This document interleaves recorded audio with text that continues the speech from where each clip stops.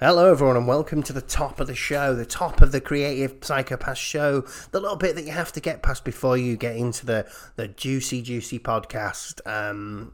Oh, that made me feel a bit odd. This is the bit where obviously I have to say, come on, give us a rating and review wherever you go, because that's a beautiful thing to do. The links are all in the show descriptions now, so you can follow us on all the different social medias, including Letterboxd now, I think that Matthew said he'd take care of, so hopefully that's a thing that will actually happen. This week we met with Alistair and talked about the Frighteners. It was a really, really good episode. Alistair knows what he's talking about, and we had a good long interview, and the movie chat was long too. Good 2 hours we got into here. Because of that, I haven't included too many movie clips, but I do recommend listening to the whole thing because it really is a good podcast.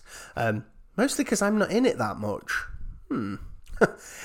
Anyway, the only thing you need to know about going into this episode is, if you want to catch ghosts, all you need is a toaster that dispenses fortune cookies.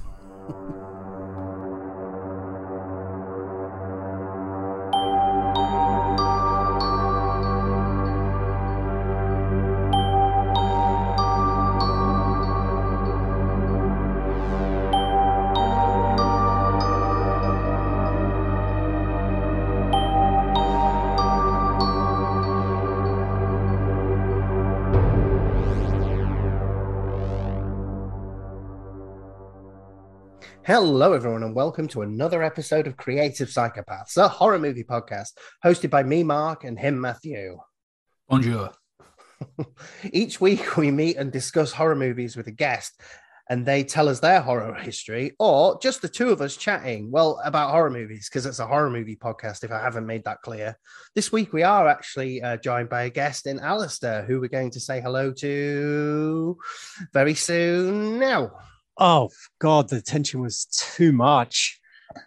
Hello. Well, thank you for respecting the tension. Just lately, we've had some real barge-inners just saying hello whenever they like. Wouldn't dream of it. The tension is what makes it. I just do actually want to call you out for not giving Alistair the proper title, because if anyone in the Facebook group is here, it's the Alistair. Oh, sorry, no, the Alistair. Not the Alistair, surely. The Alistair, the hero of the group. Oh, the one that always has an opinion on movies, often not agreed on. Yeah, but if it wasn't for you, every time we went to the Facebook comments, it'd be like it'd be me going, no one said anything. Yeah, I've got opinions. I'll give you that. No, king of the group. Mm-hmm. It's overdue that you're here with us. Well, I'm glad to be here.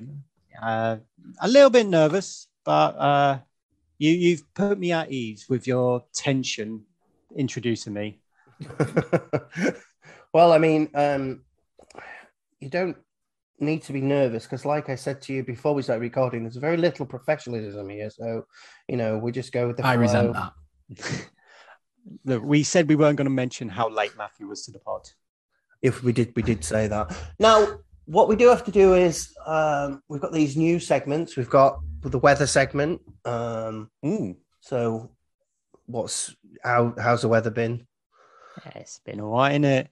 I mean, it's been warm a lot, but this is going to date the episode massively by saying, oh yeah, it's been warm. In about a week's time, it's going to be miserable and raining again. It's not been making its mind up for me today. It's been raining. It's been nice. I haven't even ventured out. I was on night this morning. I finished work this morning, but with the kids being on summer holiday, I didn't really go to bed. So I'm crazy at this point, but I didn't go outside. Probably for the best.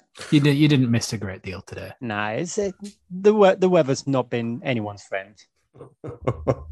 It's not dramatic world-ending stuff like last week. So, oh God, last week felt like we were going through an apocalypse. Yeah, it did. Yeah, felt like we were burning alive, which is fine. But I've got a greyhound, and the thing just pants all night, and I keep rubbing him with water just to cool him down, and he's just not having any of it. I believe the other half made some similar complaints about me. You were panting. Are you lacking sweat glands? You just sit with your tongue out. Well, yeah, probably. I probably go completely the other way. I bought myself a t-shirt. I went to the 2020 cricket finals day, and it was like 30 something degrees, and you're outside all day. And I came back, and the sweat stains from that shirt, it was straight in the bin. It was Absolutely. Oh dear. plenty of water, plenty of sun cream, and I was all right. No ill health effects. Sweat chat. Just a ruined t-shirt and a disappointed me at the end of the final. Didn't go well, did it? Well, I mean, we did batter Yorkshire, so that was the morning went okay. The afternoon, not so much. Yeah, get stuff, Yorkshire. Oh, sorry. This is why he's the Alistair. oh No, I'm sure Yorkshire is a lovely place, full of losers. I'm in control of the Zoom meeting. You can soon lose connection. Bloody hell! I believe it. I thought to myself, no more of this divide, because I keep getting in trouble for insulting people. But here I am sitting in Yorkshire. I think we've established the rules. It's okay to insult Yorkshire. Everyone else beaten down by guest and co-host. Right. Well, let's get into the actual podcast. Hey, no forced banter. We just got through it normally. I feel it was a bit forced. Not forced enough. You did say if you don't come up with something entertaining to say, we will kick you off the pod. And I was like, damn it. We know that's not a rule because I'm still here. I'm still here. What are we doing here? I don't know. I don't know. People keep telling me they like it, so I keep making it. One day someone will message me going, "This is the worst trash I've ever heard," and then I can give up. But until then, until people keep telling me they like it, we're going to keep making them. Well, you heard them, listeners. Put your comments in. Yeah, that's the passcode. That's how you get us to stop. Hey, look, don't challenge me. I'll do it. This is hard work. No, it's wonderful. I enjoy this. Yeah. Oh, crikey. We've really gone off there. That was forced banter. That was quite forced. Right, so let's get into the questions. So, what is the first horror you can remember seeing? Right. The first horror movie I remember seeing actually has had such an impact on my life that I'm still affected by it on I wouldn't say a regular basis, but occasionally it will creep back into my psyche and totally ruin my experience. And that movie is Jaws. Obviously, it had a huge impact on a lot of people. But I remember watching this movie, and it's a PG, well, 12, but PG. It was a PG back when it was released. It should not have been allowed to be shown to kids. Surely not. Well, that's what parental guidance is there for. You're supposed to watch it first and then decide if your children can watch it. But that's not really what we do, is it? My mum had bad judgment on this. I have an irrational fear of sharks. And I say irrational because obviously if you're in front of a great white shark, that is a very dangerous situation. You may not die, but you are in huge risk. Very unlikely on the southeast coast of England that I'm going to be experiencing a grey white shark, especially not in the harbour or the beach area. And yet, every time I go swimming, all I have to do is conjure that image of a shark swimming around nearby, and that's it. I have a panic attack and I have to get out of the water immediately. And I know it's irrational, but that was the power of Jaws. Yeah, no, you're right. I mean, I had the exact same thing like with Jurassic Park. So that's much more irrational if that helps. No, yeah, I would agree with you. It's less likely a dinosaur's going to attack you than a shark. We've had 0 dinosaur deaths over the last in my lifetime. That we know of. I mean, I suppose technically alligators and crocodiles are sort of dinosaurs, really. I mean, I think technically sharks predate dinosaurs as well. So. Yeah. So that's all dinosaur attacks. So actually, you two have you've combined irrational fears and created something else. Yeah. But I mean, Jaws is my favorite film of all time. I probably have an ever-changing top 10 of movies, but Jaws will always be number one for me. But I do know what you're talking about, that irrational fear, because even when you're younger, I mean, not now, but when you're younger, you could be in a swimming pool thinking, the fuck is beneath me? Even though you could look under your goggles and see those floating plasters and stuff like that. I nearly drowned in the swimming pool because of Jaws. I was doing the backstroke and I genuinely had this image of someone releasing a barred cage in this swimming pool and releasing a shark. And I panicked and I was just started sinking. I just didn't know what to do.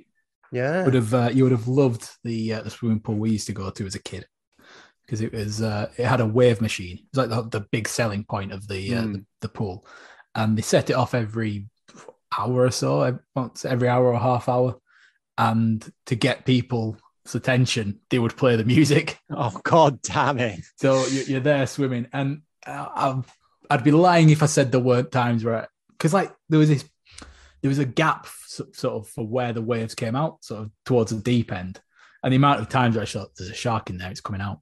Mm-hmm. There's gonna be a shark sneak out. That's why they're playing the music. See, I'm not irrational. You know, every time I say, "Oh, I'm scared of sharks," people give me this look, and I'm like, "No, it's not weird. It's totally rational to be afraid of a giant shark eating you. It's got to be one of the most horrific ways to die. I can't think of anything worse."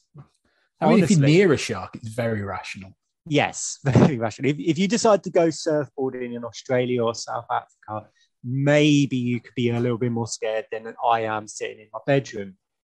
But no, they're still out there, these giant monsters that just swim and eat. That's all they do. And yeah, that scares the hell out of me. Yeah. Well, let's move on from Jaws chat, because if I get going with it, I will just keep talking about Jaws. And we will do the episode eventually. Episode 100 is definitely Jaws. There's no going back on that, even though I can't wait. Well, I think when episode 100 comes around, Sizzle for episode 100 will try and get a few guests on, I think, and really make a mess of it. That'd be fun. But just get like testimonies. Just get all your previous guests to come on and what's like, "Hey guys, congratulations on an episode 100. Here's my experience with Jaws." Yeah, that's a good idea. That snippet. We can use that when it comes around. Yeah. Also, don't even contact me again. I'm out. Right. So, when did you become a horror fan? I had a really good think about this, because Jaws scared me too much to actually enjoy horror at the time. Mm-hmm. But when I was about 8-ish, I was a big book fan. You know, I always liked reading, and I remember being obsessed with the Goosebumps books.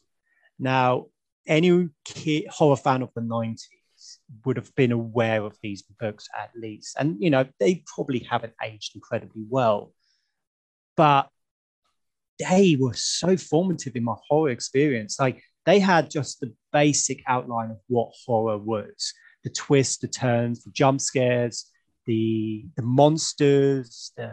It formulated all of my horror experience going on. I wouldn't be a horror fan without the Goosebumps books. Wow. Yeah, I think as well there was the TV series as well, wasn't there? Which is oh man, when that got announced, and it was on Fox Kids over here, and they had the channel up, but it was just showing all the kind of clips of the stuff that's going to come out when the channel was finally announced. And I used to sit there through all the adverts waiting for the Goosebumps ones to turn up. Like, come on, show me that Goosebumps commercial one more time before I go to bed. I really want to see this the Goosebumps show was terrible though. It was, even as a kid, I didn't enjoy it. It was actually one of the very first acting credits for Ryan Gosling as well. It was, because they shot it all in Canada. I will say, you know, they had a lot of like young Canadian stars, and Ryan Gosling just happened to be one of them. And at the same time as well, there was Are You Afraid of the Dark, wasn't there? On which was absolutely amazing. Like that, Goosebumps and that, those were the things that got me. there was one which was the ghastly grinner, Mm-hmm. and that's the one clown. of that shit me right up with the balloon that blew up underneath the door and it floated up. It's proto thing. To be honest, I don't think I've ever actually watched the whole thing because it scared me too much as a kid. So there is an episode I remember of Are You Afraid of the Dark, which was years before The Sixth Sense. And it was just basically The Sixth Sense.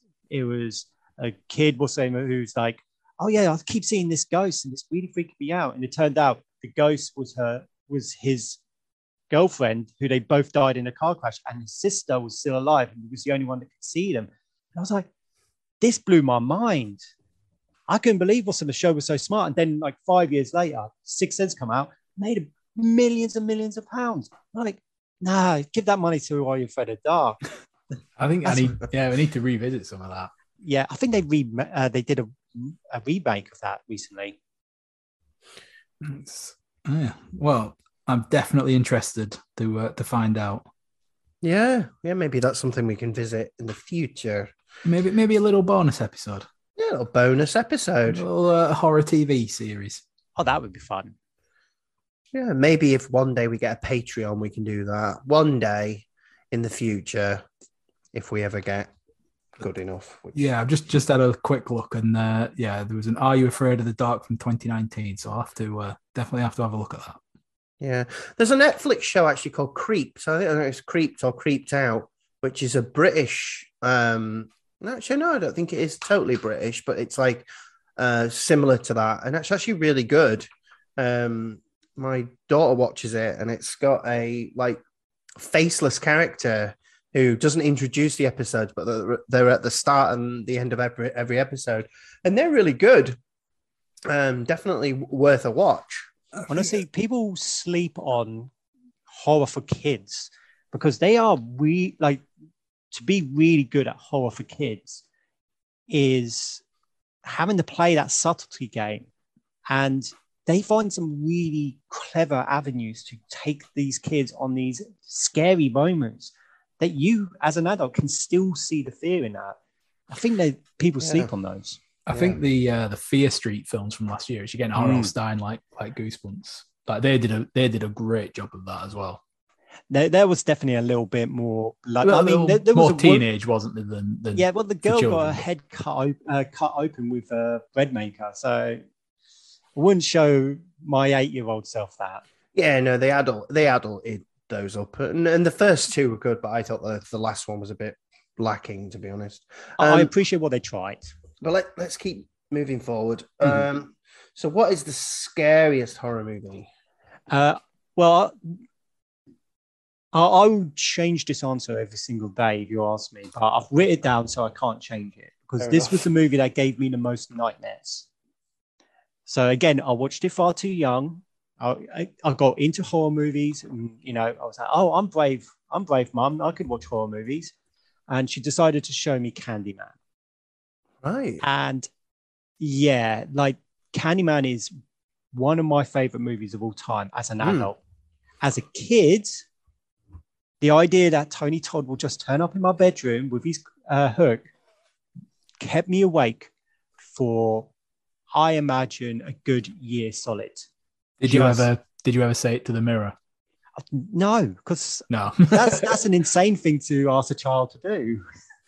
Okay, that's one of those horror situations where it's like, which one could you easily get out of, and that'd be one of it. Because I just wouldn't say it. Yeah. Oh no, but again, I love Candyman too much. I will go into too much of a rant about it. But people who say Candyman in the first movie, at least, they don't die. Like some of them do, but most of them don't, because it's not about summoning him. He's not a spectre out for revenge. He just wants the story to be kept alive, the fear be kept alive. Helen is the only one that really says it, and everyone around her dies. Yeah, that's true. Yeah. So yeah, right. If you in this scenario where you're like, oh well, I could get out of this, it's like no, because if you got a really unusual, beautiful friend, who happens to look like the lover of Candyman when he was alive, you're going to die, mate, because she's the one who summoned him. No, it's fine. I don't have any unusual or beautiful friends, so I'm fine. Ouch. Yeah, that I was going to that say, hurt, man. oh, well, don't know. I don't. Aren't you too I'm handsome? unusual as hell, man. Wouldn't you say you were handsome though? Unusual and handsome. I don't. I wouldn't class you as beautiful. No, Beautiful no. souls, maybe. No, okay. Well, listeners, if you disagree with Mark, please tell us, because it should be nice to hear people telling me I'm beautiful regularly. Well, Matthew, you are a handsome chap. You're certainly the more handsome of the two of us. So Oh, I couldn't possibly agree with that. No, that's all right. I look like I've fallen out of a bin, so it doesn't take much to be more handsome than me. That's where I saw you before. In a bin. Yeah. Right. So, did we talk about Candyman? Yeah. What did you think? What did you think about the new one? Just, I wanted to like it more than I did. Like, the direction was amazing. It was so beautiful, and there were some great moments in it. yeah. But at the end, I just felt a little bit flat. Yeah. The thing I didn't like about the new one is that the message is the same, I think, for both movies. But the new movie slaps you in the face with the message rather than, letting you enjoy the film and work out what's going on there. It's I think like the one thing I would say about the first one compared to the new one is that, it was written by a white British man and directed by a white American man. And it focused on a black anti-hero, if you will, a black nemesis. Yeah. And, Nia DaCosta, who directed the recent one, obviously being a black female, having that experience, obviously wanted to tell her story about Candyman. And whether the message was a bit heavy-handed, especially at the end, when like the dude was on the floor and they shot him, and I was like, that's a bit unrealistic. Yeah. I think it was originally a Clive Barker story. Yeah, it Clive was. Barker. Was it set in Liverpool originally? Yeah. And, it was, yeah. Candyman was a ginger guy. A ginger Liverpoolian. Don't you see Candyman, all right? I fucking get you. I can't do Liverpoolian. No. Cut that. Keep that in. Volume up. Right, so what's the best Candyman, calm down. Calm down, Candyman. What are you doing? Oh, no. Stop murdering people. Right. Brilliant. Scouse Candyman. Right. What did I say? Best kill. Oh, best kill. I had real trouble thinking of this one. And I don't know if this is the best kill, but this is the one I really want to talk about. Is Kirk from Texas Chainsaw Massacre. So to set this up, they obviously a group of friends go down to Texas. They find their own home, and two kids wander off. And they're like, oh, we need to get some gas. So they're going to go ask this house. They're going to knock on the door. So this guy knocks on the door, finds the door open. So he wanders in, looks around, trips over, and then suddenly Leatherface is there. And he hits him with a hammer, and that's it. But it's so brutal. I'm not a fan of the whole torture porn things that happened, in the early 2000s, where it was just a long delayed, gross death. Even Final Destination has that kind of like just torturous, slow death. But what scares me is the idea of boom, you're dead. That's it, no more. And Kirk just tripping over, looking up, seeing something that scares him, and then he's dead. That guy is gone, and that scares the hell out of me. And then it's brutal. Yeah. Is that no chance to escape it before you can even register what's happened? Yeah. You're done. It's almost like being hit by a car, but the car is this giant man with a hammer. And then the twitching afterwards, and then the classic slamming of that door. It's just, if you were watching it back in the cinema in the 70s when that first came out, you wouldn't have time to comprehend what happens. You would just like hit so quickly. It's like trips over, Leatherface is there, hits him with a hammer, hits him again, shuts the door, and that's it. That character is out of this movie, dead. Scary as hell, man. It's a chef's kiss of a death. Mm. In Oh, fact, yeah. in fact, I keep doing this, but I think often I say there aren't any right answers, but I think that probably ranks up there as one of the right answers to the question. Yeah. It's one that kept coming back to me when I was thinking of this question. Yeah. Like the big, over elaborate, gory deaths. I'm like, that's cool and all that, but sometimes you just want that punch, that real gut punch of like, that character's dead now. And that's my favorite of them. Yeah, it's a great movie, and I don't want to go too much into it because I'm sure we'll go through it at some point. But the one thing that always stands out to me about the Texas Chainsaw Massacre, and basically what you just said, is that it's very goreless. Yeah, There's very little gore in it. It's all assumed gore and stuff like that. It's really good at doing that. It's very much like Psycho. Like in the movie Psycho, you do not see that knife penetrate flesh in the shower scene. Yeah. But you have the way that it cuts and moves so quickly, it just makes you think that. The same way that Texas Chainsaw Massacre makes you think that this is a bloody, gory movie full of guts and skulls and all the rest of that, but they don't show much. No, just the name is implies all that, doesn't it? It does, yeah. It's definitely one of those movies like Saw that you come away from it sure you've seen more than what you actually saw. Yeah. Right, so let's move on to standout effects. Hopefully I'm the first to say this, but I'm going to big up some CGI. I think that is the first, yeah. Good, because I think CGI is so underappreciated. Like with practical effects, which are amazing, even the worst practical effects are looked at with amusement. Like, look at that, that's pretty funny. Or, well, at least it's practical effects.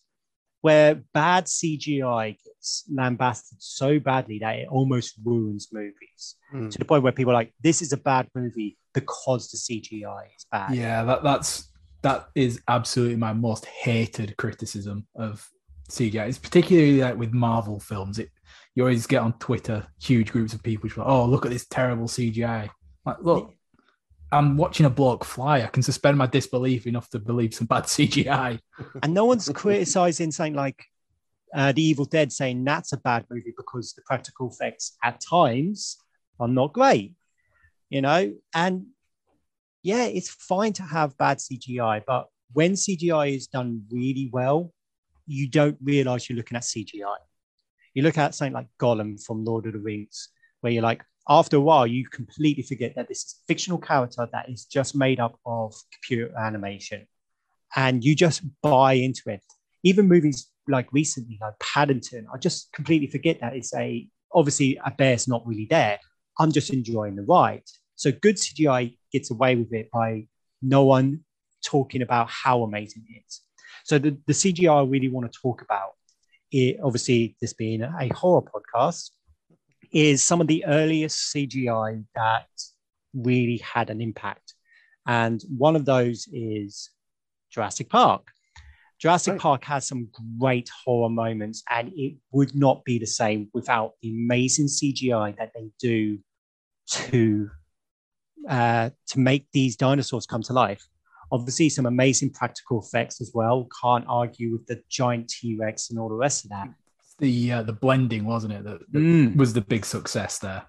And CGI is made for horror movies. Like the idea that these things can actually exist is what CGI is for. And what more can we ask for than genuinely scary things coming to life? And we haven't to confront these things now. And like, no, this is real. This is in front of me. I can see it on the screen, and having no choice but to believe it. That's where good CGI comes in. And the second great CGI, which I think deserves some horror mention, is Terminator 2 with the T-1000. That is such a terrifying concept. And again, lots of great practical effects, but that blending of the CGI to make it so believable and so viable. And it's so easy to throw away CGI, like, baby with the bathwater. But yeah, people need to remember is that great CGI can make great horror movies, and you don't even realize that you're looking at CGI because you're just enraptured in the movie. Yeah, I think all good points. Yeah, I mean, I don't think I've sold you. Well, I wouldn't.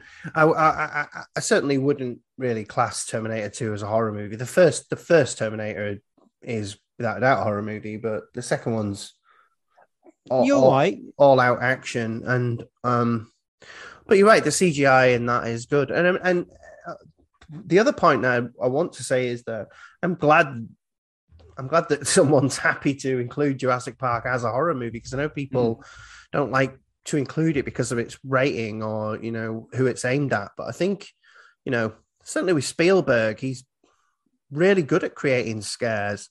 And obviously Jurassic Park is a horror film. So is Jaws. Yeah.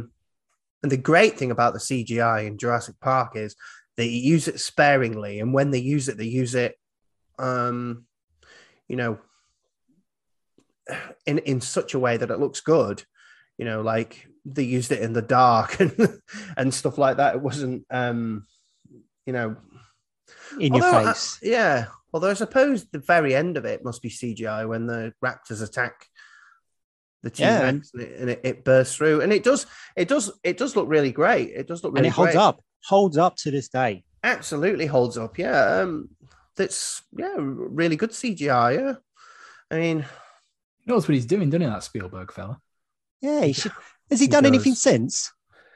Nope. Nope. The less said about Ready Player One, the better. Oh, I love that book. But not so much a film. Yeah, it's more, I would say, list of things from the 80s rather than book. I think that's why I like it. Hey, I know these things. Let's see. So, a movie that needs a sequel and movies that need to stop making sequels.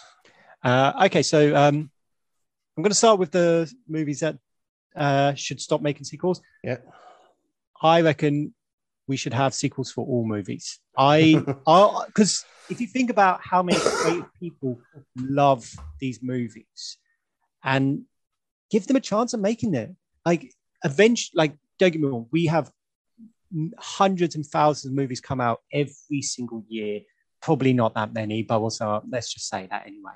But there's so many creative people trying to do something, and just give them a chance at making a sequel to these franchises and just seeing if we're going to get a good one. Like you're going to make some flops and you're going to make some movies that are not for everyone.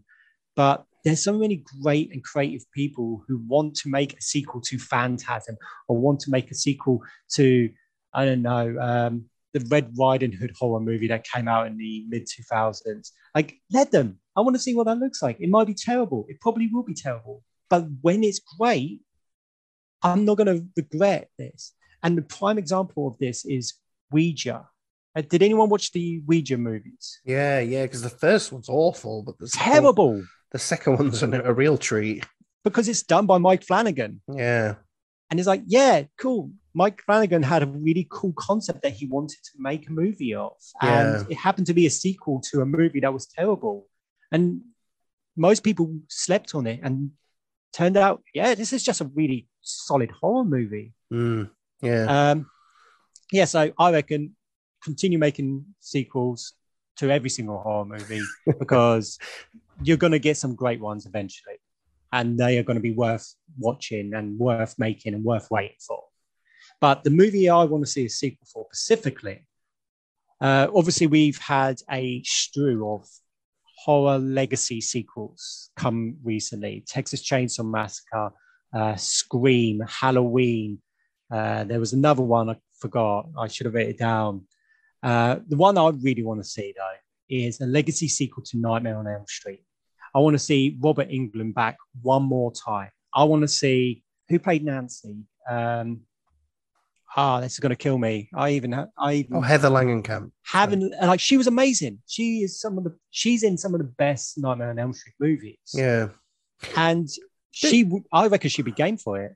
Don't you think New Nightmare was that though? New Nightmare really was a sort of legacy sequel, really. Kind of, but wasn't it was too meta to be a legacy sequel. I want a movie where it just erases 2 onwards, then it's like a sequel to number 1. Right, okay. Yeah. And the way I picture it, again, also I'm fan casting this and all the rest of that, but I want it to be there is a copycat killer of Freddy Krueger in the real world who is killing children, maybe not children, but also like doing this whole Freddy Krueger thing. And as a result, the memories of Freddy Krueger starts to reignite and bring him back.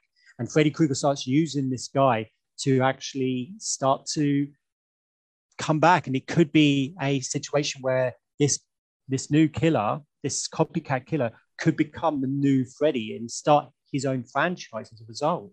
And actually have it will be passing the torch for Robert Englund, who is getting long in the tooth now and probably hasn't got many years of acting left in him. And it will give him a chance to play Freddy one more time in a really decent movie with Heather Langenkamp. I reckon it will be a fantastic movie, potentially. Well, he's selling it to us and the studio. Yeah. I've always wanted to see, I know this might sound a bit odd, but I've always wanted to see the prequel to Nightmare on Elm Street. I'd love to see the investigation into the murders and then the eventual, him getting off and then them burning him alive and, following that story. That would be... I think it'd be really interesting to see Freddy Krueger without his powers. That sounds to me like it could be like a really good TV series. Like they did the Bates Motel, Hannibal, others. But yeah, so I could see that being one of those mini series. I would watch both of your ideas. Yeah. Right. Okay. Next question, which is, I think, what is your favorite franchise? Okay. So my favorite franchise is Scream. Awesome. But really it's Child's Play. So Scream is far and away my favorite bunch of movies. There's 5 of them. I enjoyed the hell out of all of them. 3 was a bit of a dip in my opinion. People don't like 4. I really like 4. I thought that was a lot of fun. Yeah, I like 4 as well. Yeah, it was good. And also, I'm so glad to bring Kirby back for the next one. That was a great choice in my opinion. But when I really thought about this question, all I could think was, but Child's Play was really good and it kept doing something different. Like, for as much as I love Scream, it kept this whole silly meta thing, but it was just the same Agatha Christie teen murder romp. And I love that and give me more of that. But Child's Play, then Child's Play 2, which was basically the first one, but better. It just did everything the first one did, but you didn't have to they threw away the whole pretense of, is it the doll or not? It's like, no, we know it's a doll now. We get to have fun with this. Child's Play 3, I think, is a real low dip, but then you get Bride of Chucky, and it's like this teen weird romp. And he's now got Jennifer Tilly, who is such an improvement. In terms of let's add something awesome into this. Jennifer Tilly is that thing. And then a lot of people hate Seed of Chucky, but it does so many unique and interesting things that you don't see in horror movies, especially slasher horror movies. Like, he now has a child who is conflicted with this whole murder thing. And he's also got transgender issues, which they have to address and support. And, and then you've got this whole story going on. And it's crazy, but really interesting. Like, they took chances that no other horror movies were going to touch with a 10-foot pole. And Bride of Chucky was like, no. Seed of Chucky was like, yeah, let's do that. I'm up for that. And then they come back years later with the Cult of Chucky and Curse of Chucky, which were great reinventions of this. But the main thing I think is really important to remember, this is all one continuous story. Unlike the Halloween, Friday the 13th, Nightmare on Elm Street, and all the rest of these contemporary slasher movies, this one kept the same story. Same characters, same people, that just kept going from movie to movie. It's the same storyline, and no other slasher movies are brave enough to do that. And I think Child's Play really gets underlooked because of that. It's doing something unique. And now I've heard the TV series is amazing as well. Yeah, I quite liked the TV series, yeah. The only real faults are Child's Play 3, which I think was a bit of a dud, but also the Child's Play remake with Mark Hamill. It did something interesting. Again, it's doing something interesting. Like Child's Play is always interesting. It's never boring. Yeah, the problem with that remake is they called it Child's Play. Yeah, it's actually a pretty good movie. Movie, but if they'd called it something else, it wouldn't have had to have been compared to Child's Play for us. That, I mean, it always would have been, any killer doll would have been compared to Child's Play, but at least it wouldn't have been like, oh, this isn't a Child's Play movie. Even though I thought it was actually really good, and I thought Mark Hamill was great, and I thought it was well acted, and I liked the idea that the doll had an upgrade and access to Bluetooth and the internet and stuff like that. I thought it was a really good, different change, but it just shouldn't have been called Child's Play, especially since it wasn't even called Chucky. I think they were just trying to get money and people to come see this movie, but Mark Hamill was a killer doll would have been enough. You didn't need to add more stuff. Yeah. No, that's a good shout. I mean, good job trying to defend Seed of Chucky. I mean, it sucks, but still. I reckon if you go back and rewatch it, you might go, okay, he's doing. I can see what he means. Whether it's good or not, it's trying to do something interesting. No, it's not good. Right, so what is the worst horror you've seen? Speaking of killer doll movies, there is one movie that... So I did the movie challenge to watch a brand new movie every day of the year. So that was 365 new movies in 1 year. So I had to watch a lot of dross. And probably the worst offender of the bunch was this movie called Finders Keepers. Now, this had... What was the actress's name from My Name is Earl? Jamie Presley. Jamie Presley. It had Jamie Presley in it. And I was like, okay, a horror movie with Jamie Presley. I could watch this. And it was the worst. It had Tobin Bell in it, I remember, I think. And yeah, it was just a evil doll storyline. And it was just every single worst experience you can imagine for watching a B movie with a killer doll in it. It just drained the life out of me watching this movie. Yeah, I'm just looking it up now. It looks awful. It's no good. It's no good. And I watched it on Netflix as well, and I was like, why is this on here? Yeah, I don't know, that looks terrible. Often people bring the worst horror movie, and I think to myself, that sounds okay. But looking at this and you talking about it just looks awful. That's definitely not going to add to the list, that one, Matthew. Okay. I'll ignore it then. I would still kind of recommend it because I always like watching I like watching the dregs, just so when I watch something fresh and original, I'll be like, at least it's not Finders Keepers. Yeah, but I mean, I don't mind the dross. I'll watch anything. But if I know it's dross going in, then it's very difficult to sort of, move away from it. And with one thing that really annoys me, and I can see that looks like a high budget horror movie, is that I'm less accepting of bad high budget horror movies. Like if something's got a low budget, you work with what you've got. And, if something doesn't look good or it isn't as well acted, you can let it go because, they're working within a constraint. But if you've got a decent budget and you can't, who am I? Who the hell do I think I am? But you know what I mean? You know what I mean? Like if you can't create something with a decent budget, especially, you've got Tobin Bell in there, it's like, what's the point? You can handle people doing the best. But it's when people have the means to do better. Yeah, when they perform underneath themselves, they phone it in. They can't be asked. Or or it's anything a like cash that grab, something like that. Yeah, it just doesn't. Yeah. Yeah. So the last question is, what's your favorite horror movie?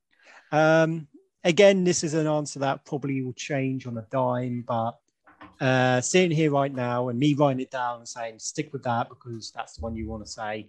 Blair Witch Project is my favorite horror movie. I will defend this to my grave. I think that is one of the most interesting, fun, scary horror movies that I've ever seen in my life. And yeah, I'm still shocked to hear how many people really don't appreciate it. Yeah, you probably heard me say on the podcast a few times now that I won't say that I don't like it, but it hasn't held up particularly well, I don't think. But I can see why people love it. I mean, there's a very particular moment, and obviously people want to reference the ending with the guy in the corner as the scariest moment in this. But there's one particular moment that really fills me with fear. And it's scene where they are getting harassed in the night and some tent is getting pushed and they decide to just leg it. And again, terrible idea, but you also, what else are you going to do? And I related to that moment of what am I going to do? Just sit here and wait for this thing to just break through my tent or just run? And having that, I don't know what to do. So they run and obviously blurry cam, can't see anything. It's night. But I've known what it's like to be in the dark and being lost and not knowing which way to go. And I think the main character is called Heather as well in that, shouting out loud at the top of her voice in this screech, this scared screech. What the fuck is that? And I remember it just sending goosebumps. It's giving me goosebumps right now thinking about it because that idea of just seeing something and being so scared and shouting that fear response and knowing what we know about the movie being, a lot of improv and a lot of kind of like them fucking with the actors involved. It's like, yeah, that sounds real. And it sounds like someone running for their lives, screaming because they've seen something that they can't comprehend. And I think that is watching horror movies is one of the most realistic reactions, this fear reaction. It scares the hell out of me watching that. Well, yeah, no, it's a good movie. Hang on, have you just sold me on it? I might have. No, because I do appreciate that it's a good movie. I just don't think it's for you. Like I say, I don't think it's held up as well, and I think it. I definitely need to go back to it because it keeps coming up over the last few weeks. It has. I'm getting being sent the sign. Yeah, it has come up a lot.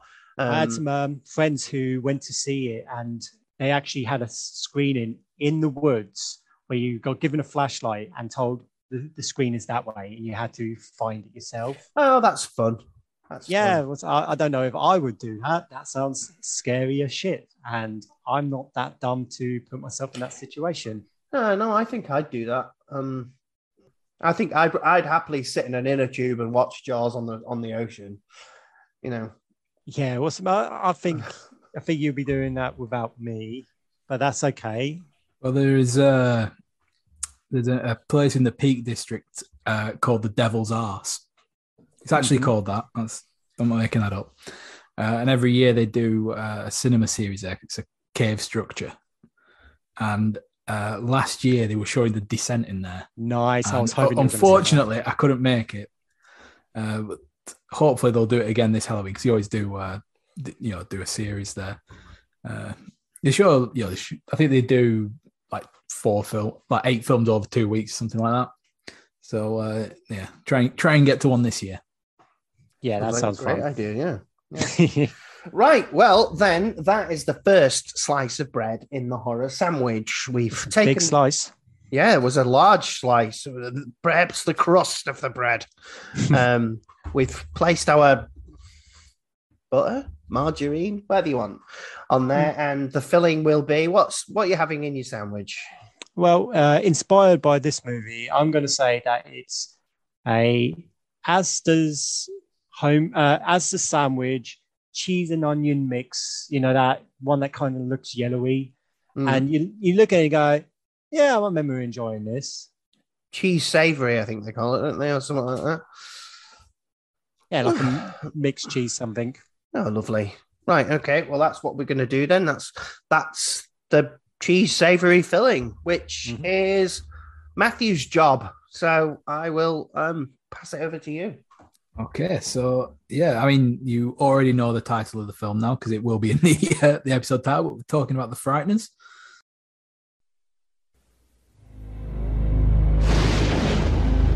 There has been a destructive force unleashed on this town such as I have never seen. Oh my God, I don't believe this is not happening! We have got a poltergeist! Okay, well, folks, I can do a clearance, but it's not going to be cheap.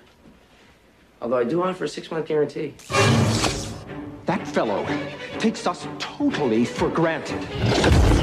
Hey, Stuart, in or out, huh? Frank Bannister had a remarkable ability Psychic investigator? to communicate with the dead. You can see spirits? Emanations are normally confined to the cemetery, You cannot push spirits around! although they do escape. And an uncanny knack We're gonna scare the living daylights out of your parents. for making a profit off the living. We're supposed to be his business partners. Everyone says that you're a fraud, but I've seen what you can do. Give it up, Frank. Death ain't no way to make a living.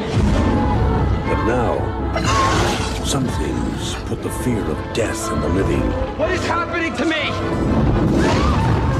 and sent the dead running for their lives. I've seen a figure in a cape. That was the soul collector. When your number's up, that's it. Frank, we got problems. All these murders that have been going on in Fairwater, they're gonna pin them on you. From Universal Pictures and Robert Zemeckis. You're next, pal. And acclaimed director Peter Jackson. We don't stop till the screaming starts, you dig? The Frighteners. So it is from 1996 and is directed by Peter Jackson. So it's a bit of a, I'd say this is like his first foray into blockbuster films. So he'd done a few bits in New Zealand, like Bad Taste, and then got a huge critical success with Beautiful Creatures. Heavenly Creatures, sorry. Beautiful Creatures, that tween one from a few years ago. Yep, that's the one. Yeah. Yeah, don't watch that one. Watch the very, very good Peter Jackson film. Yeah, it's really good as well. And it was written by Peter Jackson and Fran Walsh, who's his wife and writing partner. And it was produced by them as well as Robert Zemeckis, Jamie Selkirk, and Tim Sanders. And Wilson, they actually did you know that they sent this in? And Robert Zemeckis was considering it to be a part of the Tales of the Crypt. They were going to make it a Tales of the Crypt TV show. And he thought it was just too good and he had to make it into a movie instead. Yeah, I think there's we'll certainly get through that, but there's too much of this story to be in a TV show, isn't there? There is too much. Yeah. I think maybe too much. Eke it out into a series, maybe, but I think what I saw was that it was going to be a Tales of the Crypt movie, like Demon Knight. Maybe, yeah. Yeah, Demon Knight's a great film. Oh, no, yeah. This was actually kind of cushioned in between Demon Knight and Bordello of Blood. Like, Robert Zemeckis went from this to do Bordello of Blood, which is not that good. Right, but for our cast, so we have Michael J. Fox as the lead as Frank Bannister, Trini Alvarado as Lucy Linsky, Peter Dobson as Ray Linsky, John Astin as the judge, Jeffrey Coombs as Milton Dammers, Dee Wallace as Patricia Bradley, Jake Busey as Johnny Bartlett, Chi McBride as Cyrus, and Jim Fife as Stuart. Yep. Okay, so let's get into our plot rundown then. So, I mean, the first thing that absolutely beats you over the head is that it does open with a Danny Elfman score. It is it the does. most Danny Elfman to ever Danny Elfman. I think I think Danny Elfman has been more Danny Elfman. Like at times I'm like, oh, this is Danny Elfman. And then sometimes I forget. I think it's very subtle Danny Elfman. And until it's not. Yeah, I heard that first little intro and went, oh, is this? I thought this was Peter Jackson. Is this not a Tim Burton film? This could have been a Tim Burton movie. Yeah, it immediately sets that sort of tone, doesn't it? That in between quirky, spooky horror comedy sort of tone. But with that music, we sort of see a woman running through an old. It just looks like a haunted house, doesn't it? Yeah. And she's being chased by, I'm going to call it the Wall Ghost, which is a very nice effect. If you've seen the poster for the movie, it's basically that, but bigger. Yeah. And got a very nice effect on this, I thought, with the way that it interacts with the props as well. So it moves along the wall, knocks over the bookcases. I thought it was just nicely blended. And again, with back to what I said about CGI, that blending of the practical and the CGI was, I think it works mostly in this movie. Yeah, this is a great scene to showcase this. Yes, definitely. And the ghost chases this lady through the house, through various rooms, goes through a table at one point, and eventually it becomes a carpet and grabs hold of the woman. But out comes an old lady with a shotgun, shoots the carpet, and the ghost escapes and flies off. And then we see the movie is called The Frighteners. Yep. Cut to a newspaper office, and we get a nice little bit of exposition, which is a journalist talking to his editor, and talking about a string of mysterious deaths. People are scared, and the town's been living under a bit of a cloud since previous killings, which they call the Bartlett murders. This is Magda, isn't it? The newspaper editor. It is, yeah. She's New Zealand. She's from New Zealand because obviously this movie was shot in New Zealand. Like they wanted to shoot in America and also have that hometown thing, but Peter Jackson really wanted to be shot in New Zealand. That's a surprise. Well, Peter Jackson, surely not. It does. I thought it kind of felt a bit British, actually, a little bit British. Interesting. Whitby, specifically. Shout out to Whitby. There you go, Mark. I say nice things about Yorkshire now and again. Yeah. While we're on this sort of coastal town, there is a funeral happening for one of the deaths that they just mentioned. And so while the funeral is going on, we see Michael J. Fox arrive for the first time, and he starts handing out business cards for his business as a psychic investigator. He shooed off to his car because obviously that's a very distasteful thing to do. I do like the bit where he's being pushed away and told to bugger off, and he just throws all the cards up into the air. It's like, and fuck the lot of you. He's basically done his job doing that. Yeah.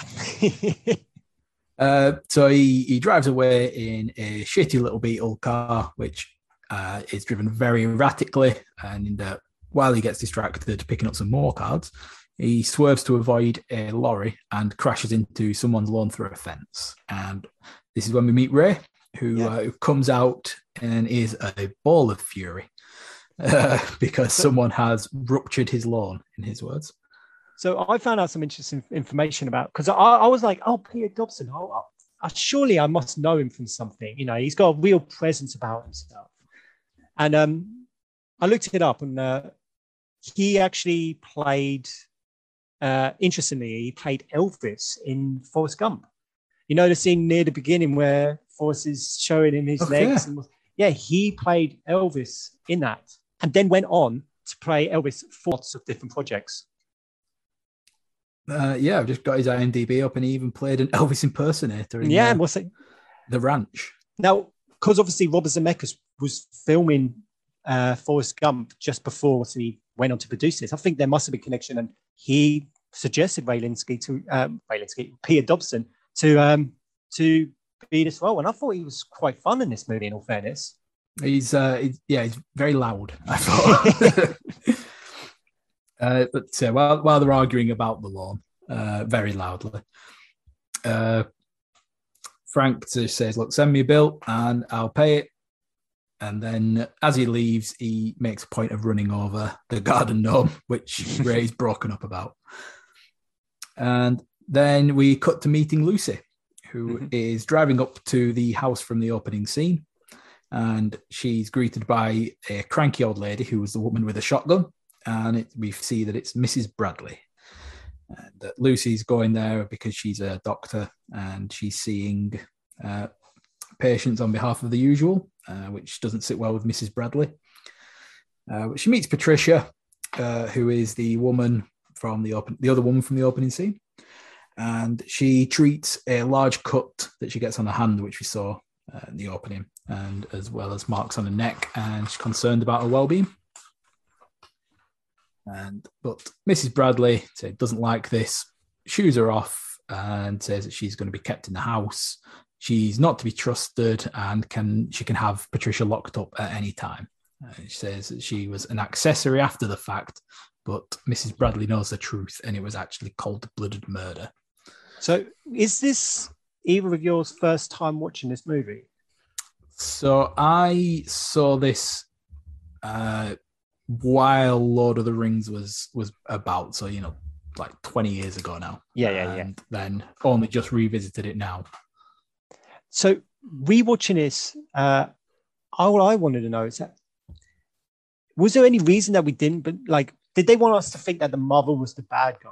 Because there was nothing in that opening sequence that made me think the mother was the bad guy.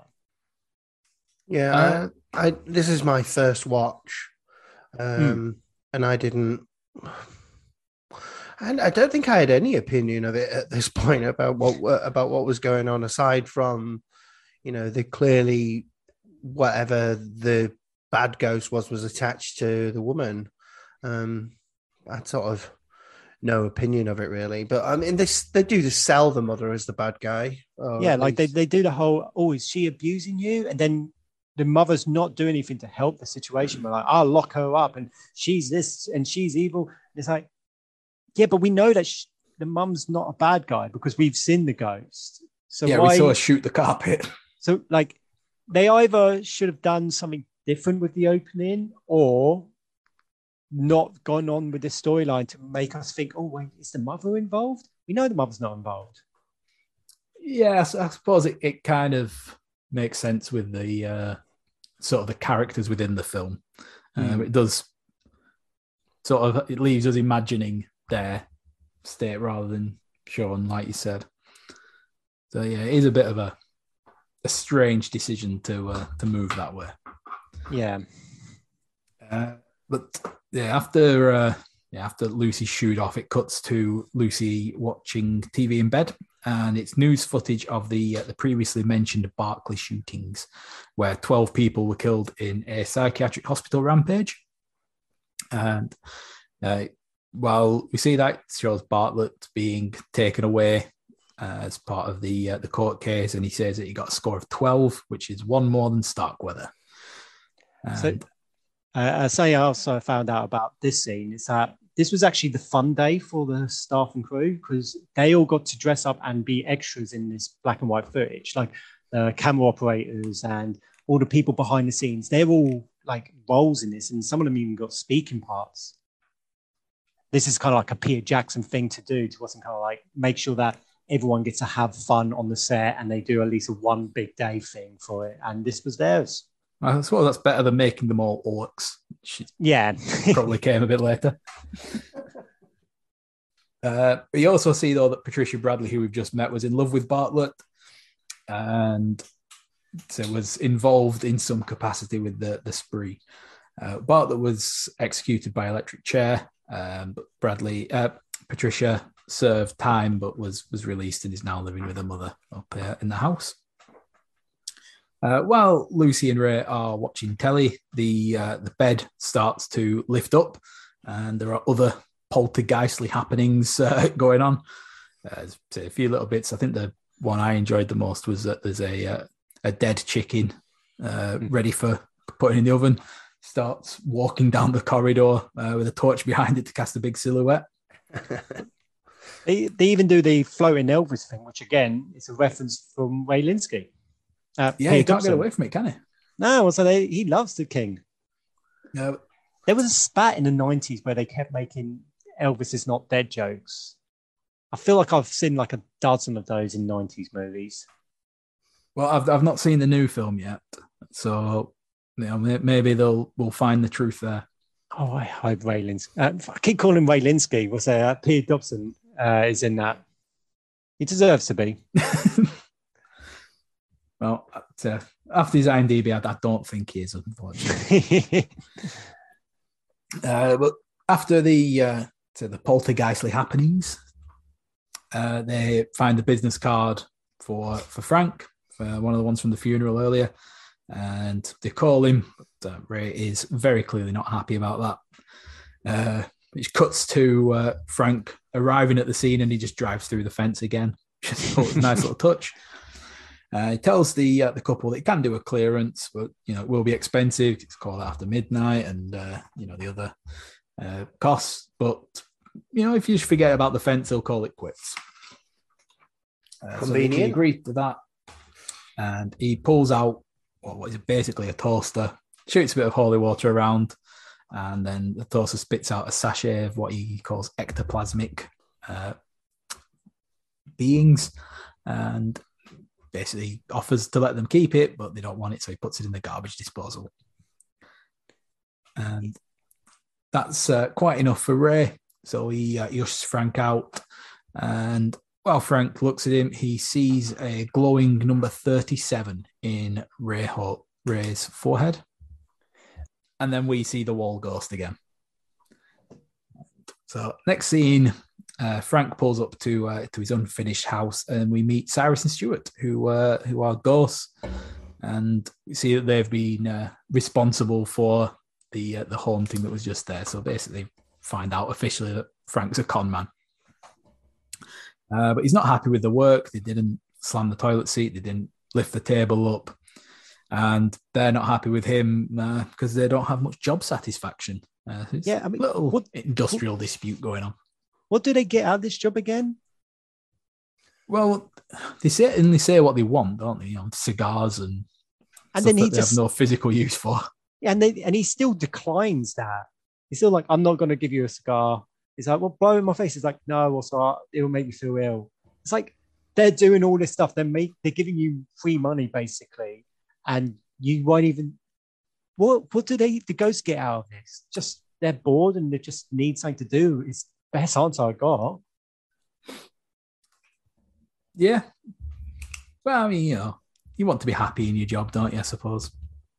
Yeah, but what's also, yeah, I suppose. I mean, it's better than nothing, but also, if I was a ghost and I was like, okay, I have to just go do these things for Michael J. Fox, like, I guess I've got nothing else going for me, I guess, but what?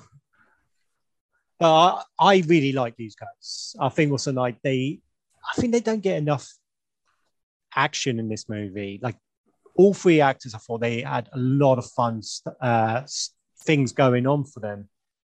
Well, so the third we mentioned there is the judge who comes in at this scene and John Astin. Starts walking and shooting up the place. The original Gomez Adams. Really? Okay. Yeah, back in the TV show, he played Gomez Adams, and he was actually for all of those B horror movies out there. He was in the Attack of the Killer Tomatoes as well. So so good casting then. That for this kind of film. In the bloopers, Michael J. Fox kept flubbing his lines when he came to this character. It's because the character's the judge. He's an old, wise, friendly figure to him, and Michael J. Fox accidentally kept calling him Doc. Little crook in the Pony Express, huh, Doc? Whoa! I called him Doc. It's fucking back. That shit. Hey, boy! Doc! Doc, I did it again.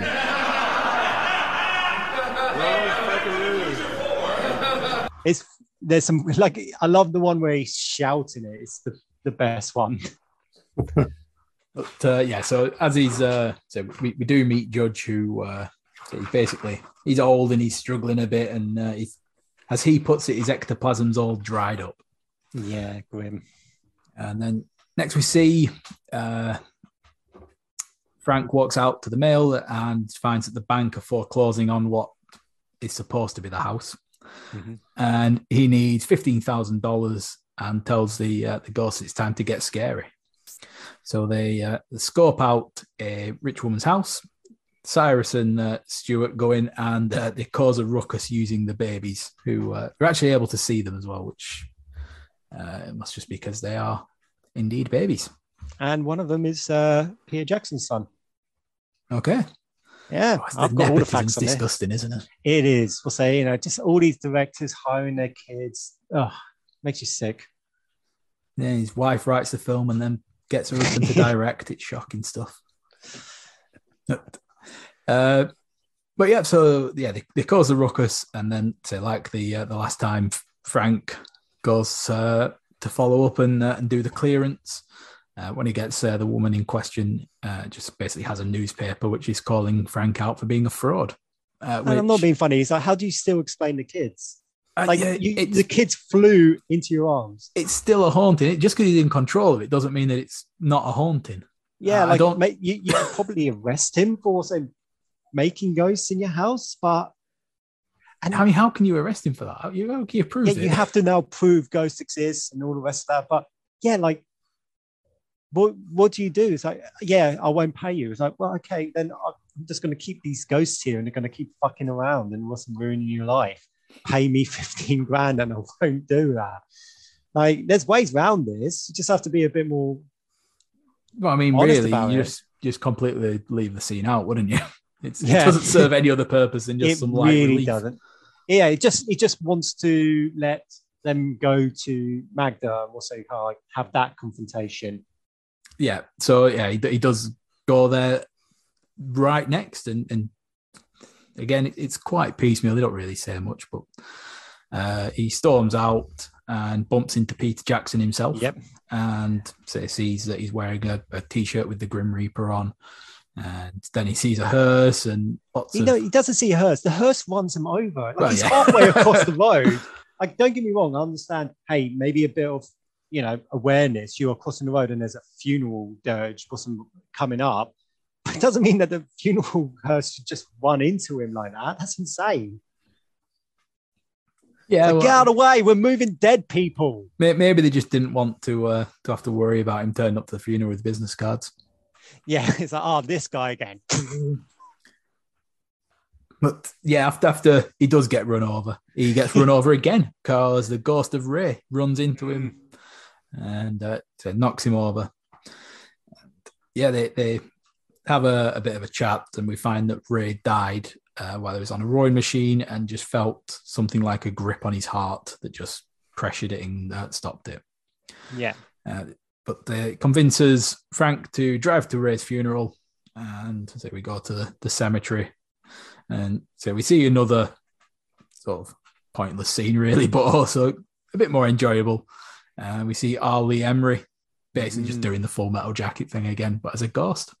Well, they actually was trying to find an Arlie Ermy type, and then they were like, should we just ask Arlie Ermy? I mean, he's going to say no, but we should ask him anyway. And he was like, yeah, I'll do it. It's like, oh, fucking awesome. Yeah, cool. But I have the question is, why is this the only ghost that has like Looney Tunes powers? The only ghost so far. Yes. we get some Looney Tunes stuff later, but like, he literally could just like, cool, I'm just going to bring out some guns and then turn my hand into a boxing glove. And it's like,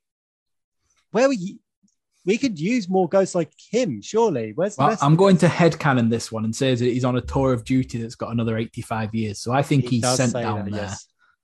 Right. And okay. I think he's given powers as a result. That would be my headcanon. Okay, I'm on board. I'm on board with this. So yeah, that's why I vaguely thought the other ghosts were helping Michael J. Fox, because so they weren't stuck in a graveyard, because it seems like the other ghosts have to do as they're told and stay where they are. That's because true. of this dude. That actually makes a lot of sense, and I like that canon for this story. And kind of disappoints me that there isn't a sequel, because now that Ali Ermey's character is gone, it's like all these ghosts now are going to be free to explore the town. And what does that look like? Yeah. Well, you did say you wanted sequels for all films. I did. Yeah, so they do go to the funeral, and Ray is watching his own funeral. He's calling it a tragedy. And it's obviously people saying nice things about him would have no reason to lie at a time like this. And eventually he falls into a grave, and then we see the coffin laid on top of him, and he sees his own corpse on it. Again, sort of nice little bit. I like the CGI with the ghosts, because what they do is they shoot the two scenes separately and on a blue screen, I think. And, they just have to interact with each other without being there. And they time that so well, I think, most of the time. It is quite a nice effect, isn't it? It's sort of, I say, certainly for the mid-90s, I think. It's like you never really think that.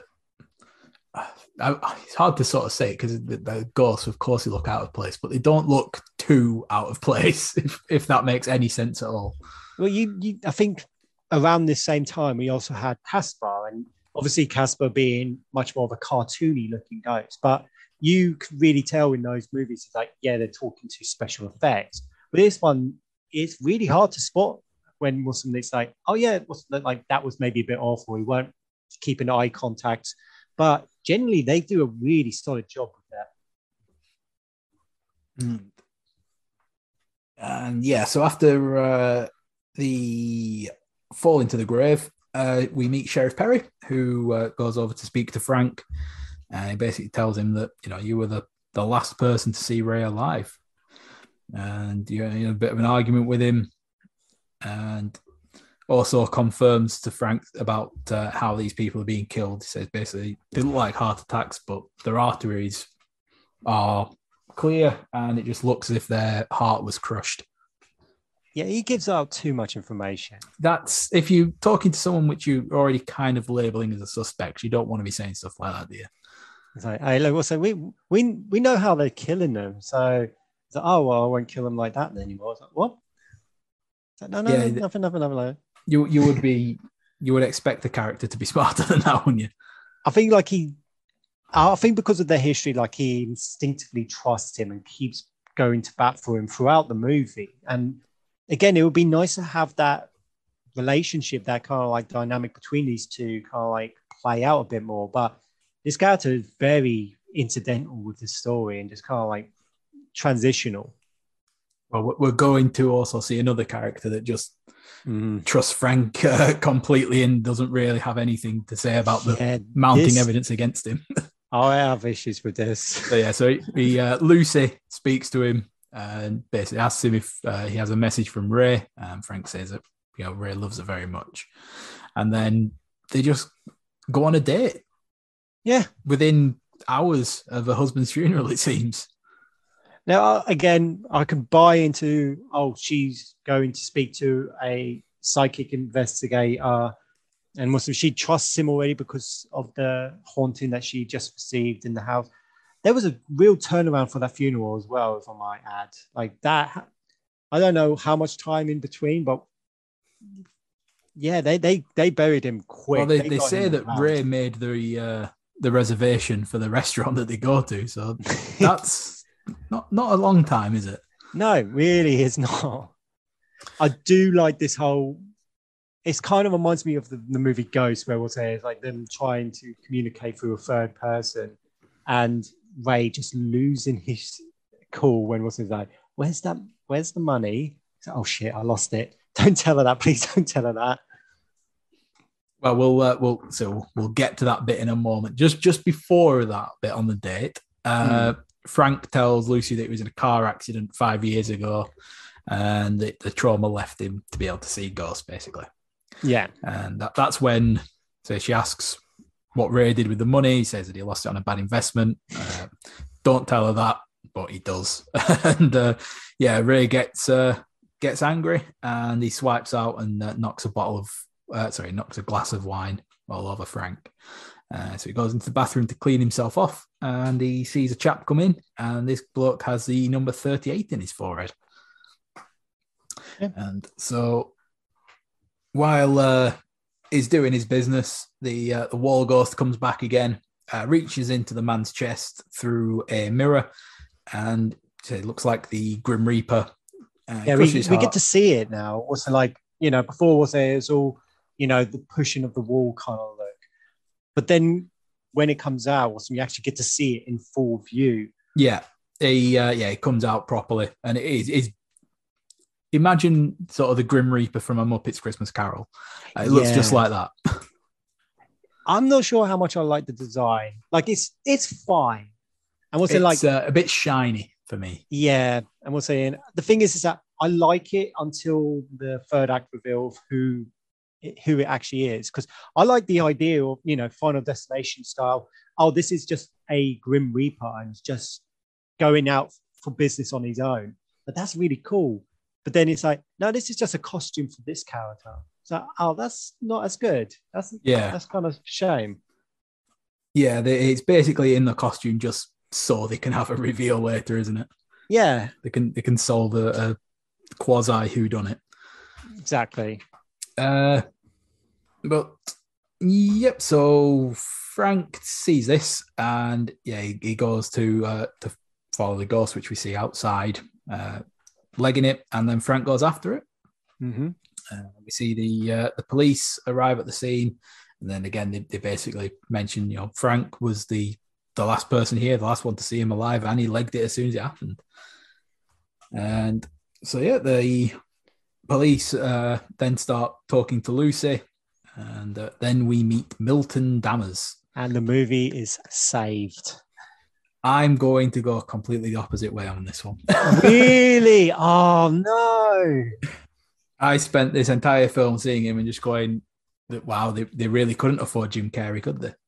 Oh, how dare you insult Jeffrey Combs like that?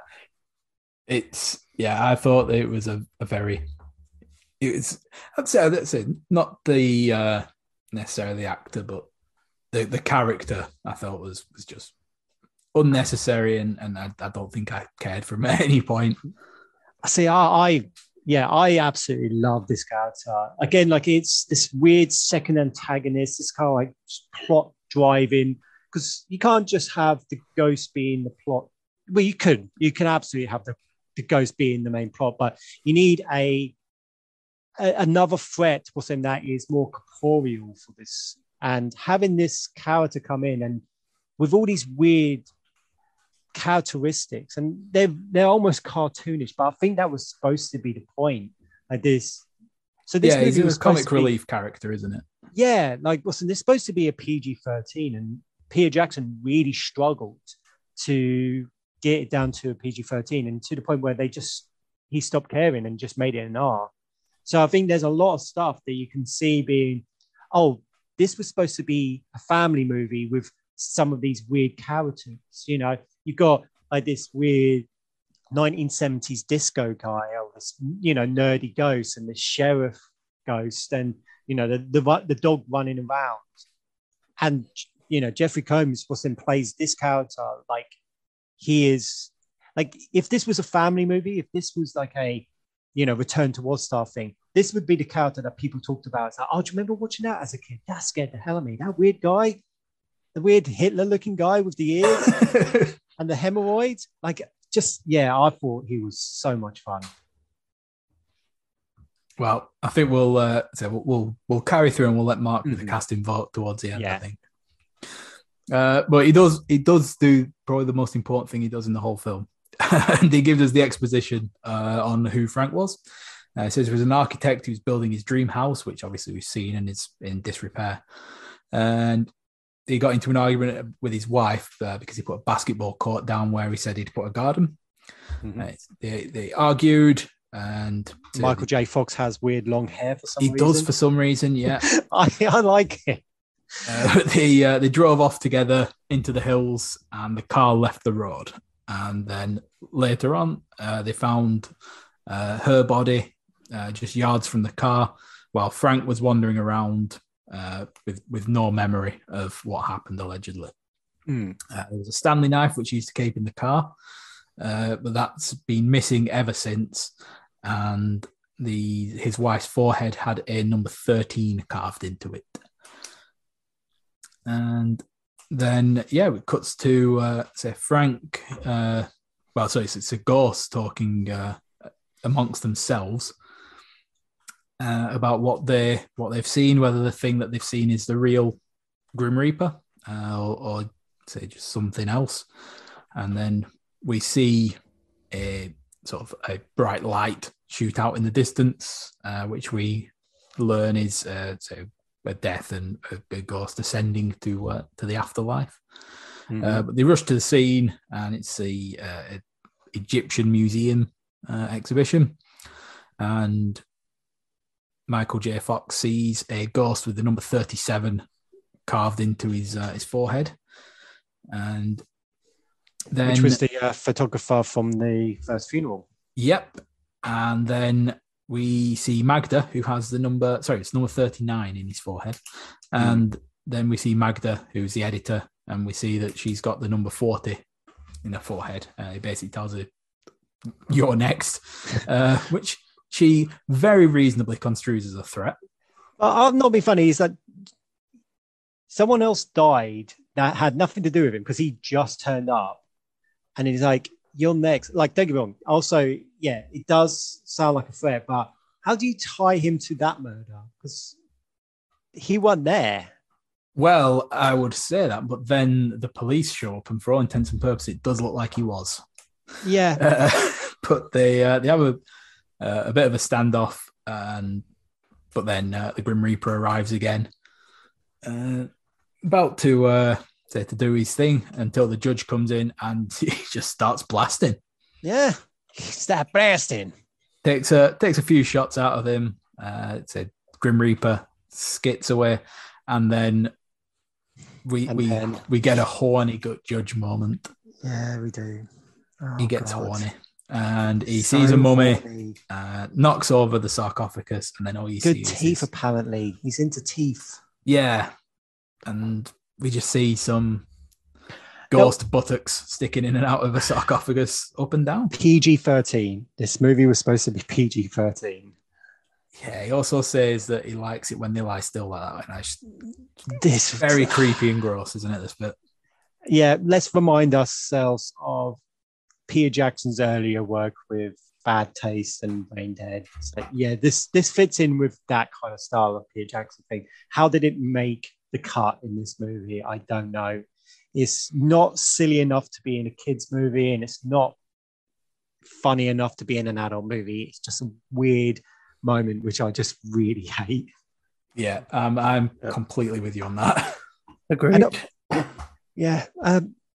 Also, have you ever seen, like, sounds like a tangent, you know those clips of like sitcoms where they take out the laugh track and it's just everyone stands still for a second while the laugh track's going, but it's just creepy that no one's doing anything? Yeah. What are the police doing while the hijinks?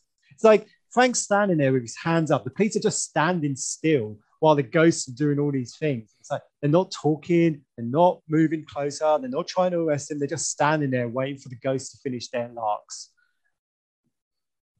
Yeah, I think let's move on as quickly as possible from this, I think. But they do say the cops do eventually start shooting. And so I did like this bit. I thought it was very good with Cyrus and Stuart using a mummy as a puppet. Yeah, I enjoyed. Yeah, I thought it was fun, but I think this whole museum scene is really paced. It's just the pacing is just so weird throughout. It is, yeah, it is a bit strange, but it does come to a head though, doesn't it? When Death comes back and he cuts Judge in half. Which also leaves me the big question: is what really happens with these ghosts? Like, how do they die? How do you kill a ghost? Yeah, like they established that exists when you first meet the judge and he comes in and shoots Stuart, I think his name was, and it's like you see all the ectoplasms coming out of his cheek. Now that's a headshot. It's like, yeah, well, like they established ghosts can kill other ghosts.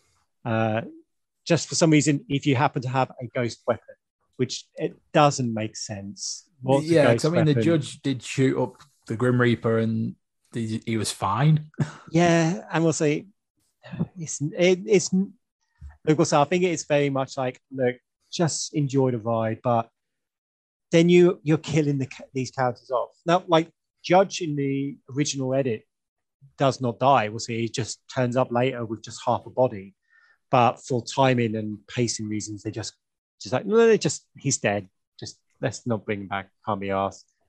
Yeah, it's also earlier he spoke to Ray and he said, like, in about a year you're going to get the chance to go to heaven again. And that's also like, is that what happens if you get killed? Do you get that choice again? Does it just accelerate it? What? Yeah. Do you just become nothing? And obviously, skipping ahead to tad, what's about? They go up to heaven. What's the, like? You see them in heaven at the end of the movie. It's like, oh, so you can kill a ghost and it will just go to heaven. Why isn't the ghost just killing each other and going to heaven then? And also, why isn't the judge there with those two at the end? Well, again, original script, he was supposed to be alive, and wasn't they just cut it because of pacing reasons? So that's why the judge wasn't there. But also, the judge would be going to hell. Like, he came from Westwood. He did that horrible thing to. He banged a corpse. He deserves to go to hell. Yeah. Okay, that answers that question at least. But Magda is still there, and so Frank grabs her, essentially kidnaps her, and so he drives off, pursued by death. And he basically has a flashback of when he was driving with a wife earlier, and basically causes the same car crash again. Like, does he have like a death wish? Is that like established? And I just didn't remember this. Just a very bad driver, I think.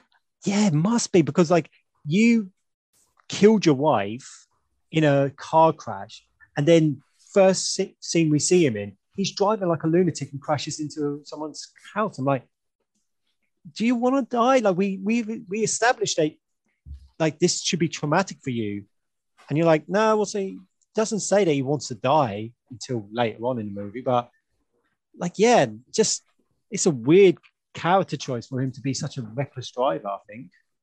Yeah. Sorry, go on, Mark. I think he's just not asked about being alive. I think that's more like he's not wanting to die, but if he dies, he dies. Especially for him, knowing that if he dies, he's probably going to. He knows there's an afterlife, and I guess he doesn't want to kill himself because he knows ghosts exist, and we'll see there might be some established rules that you will go to hell if you kill yourself. So he's like, if I drive really, really badly, I'm not technically killing myself. So do I get to go to heaven? Who's to say? Well, we'll have to ask Peter Jackson at some point. Yeah, we'll throw him a DM. Yeah, But yeah, Magda does survive the car crash, but not much for longer, because Grim Reaper boy comes up and just offs her like he does with the rest of them. Yeah. And yeah, this leaves Frank to turn himself into the police to arrest himself, because obviously he's a lot of people dying around him. Mm-hmm. And at the same time, he tells Lucy he just doesn't give a shit about her. He's very clearly just trying to get her away from him so that she's not in the firing line. And then he's interviewed by Milton, and he basically says, Frank, you killed 28 people. For the eagle-eyed among you will realize that Magda was the 40, so there are 12 deaths that are unaccounted for in his reckoning. And he says that he's stopping Hart psychically. Frank tells him, a great scene. Yeah, he tells him, I don't kill people, but Milton's not having any of it. And he lays out all the killings that we've seen, and he links Frank very reasonably again to all of them. And then Frank's just staring at him. What are you doing? You're trying to do it now, aren't you? Good luck. And he just flips open his chest, and he's got I don't know how you can't enjoy this. I don't understand what's a lead vest supposed to do. I don't know, but he's mad, is he? And he has that great line. It's like, what about the guy in the toilet? What did he do? Piss on your hush puppies? I just Jeffrey Combs is having so much fun with this. After the interview though, Cyrus and Stu visit Frank to basically bust him out, but he's depressed. He's not having any of it, and Milton is watching him, and he says that the case will likely be a suicide because they always are. Actually, I thought it was a really gross and bad spirited bit of the film. Actually, there's a few bits in this movie that I don't know what cut it would have been in. If this was a PG-13, would that have been in there? I don't think it would, because I think it's just a really gross line. I think it just makes for a very, very horrible character that you just expecting that and not having any problems with it. Yeah, there's stuff about that character that I'm not a huge fan of, and I can understand why you would dislike this character. And the character's supposed to be dislikable, but I think when that character's on form, it's so much fun. This is not a fun moment. And later, there's a few bits that are just like, the writing, I think, really hurt. Yeah, I love this. It was badly. The tone was not together on this movie. So we'll move on swiftly from it, and it cut to Lucy, who's visiting Frank's house, and we see that he's planted a garden where the basketball court used to be, and we also see that the plan for when he conned them earlier. She doesn't care about that. The phone rings, and it's Mrs. Bradley calling. She says that Patricia's communicating with the evil one again. I guess kind of what we said earlier about whether, establishing whether we think that she's a villain. I guess she does kind of give off sort of Carrie's mum vibes. Yeah, I'll give you that for sure. I do see it with again, like we said, your character's perspective. We do know better, but they do a good job of making the characters feel that she's the villain. But again, we've seen her fight that ghost. It's like if Carrie's mum was fighting ghosts to protect Carrie, and then we'd be like, yeah, she's a bit balmy, but she is also saving Carrie from ghosts. Yeah. But Lucy does answer the call though, and she goes to the Bradley house. But Mrs. Bradley says she's out, and Lucy sneaks in and meets Patricia. Also, if you think your daughter's communicating with an evil spirit, probably keep a bit of a closer eye on her. Don't just wander out and leave her inside the house. Yeah. Lucy thinks that Mrs. Bradley's hurting Patricia because the evidence, like we said, does kind of lean that way. Mm-hmm. And then Patricia says she got an urn in the room and said it's her dad who committed suicide after the Bartlett murders, and he couldn't live with what the court said she'd done, and then that Mrs. Bartlett sort of blamed her for the death afterwards, which it does feed into that narrative. And so Lucy says they've got to get Patricia out, but Mrs. Bradley arrives just in the nick of time, and Lucy hides her in the closet, where Lucy finds Frank's Stanley knife. Mm-hmm. Then we see a little shot of the urn that was mentioned earlier, spilling out all very ghostily.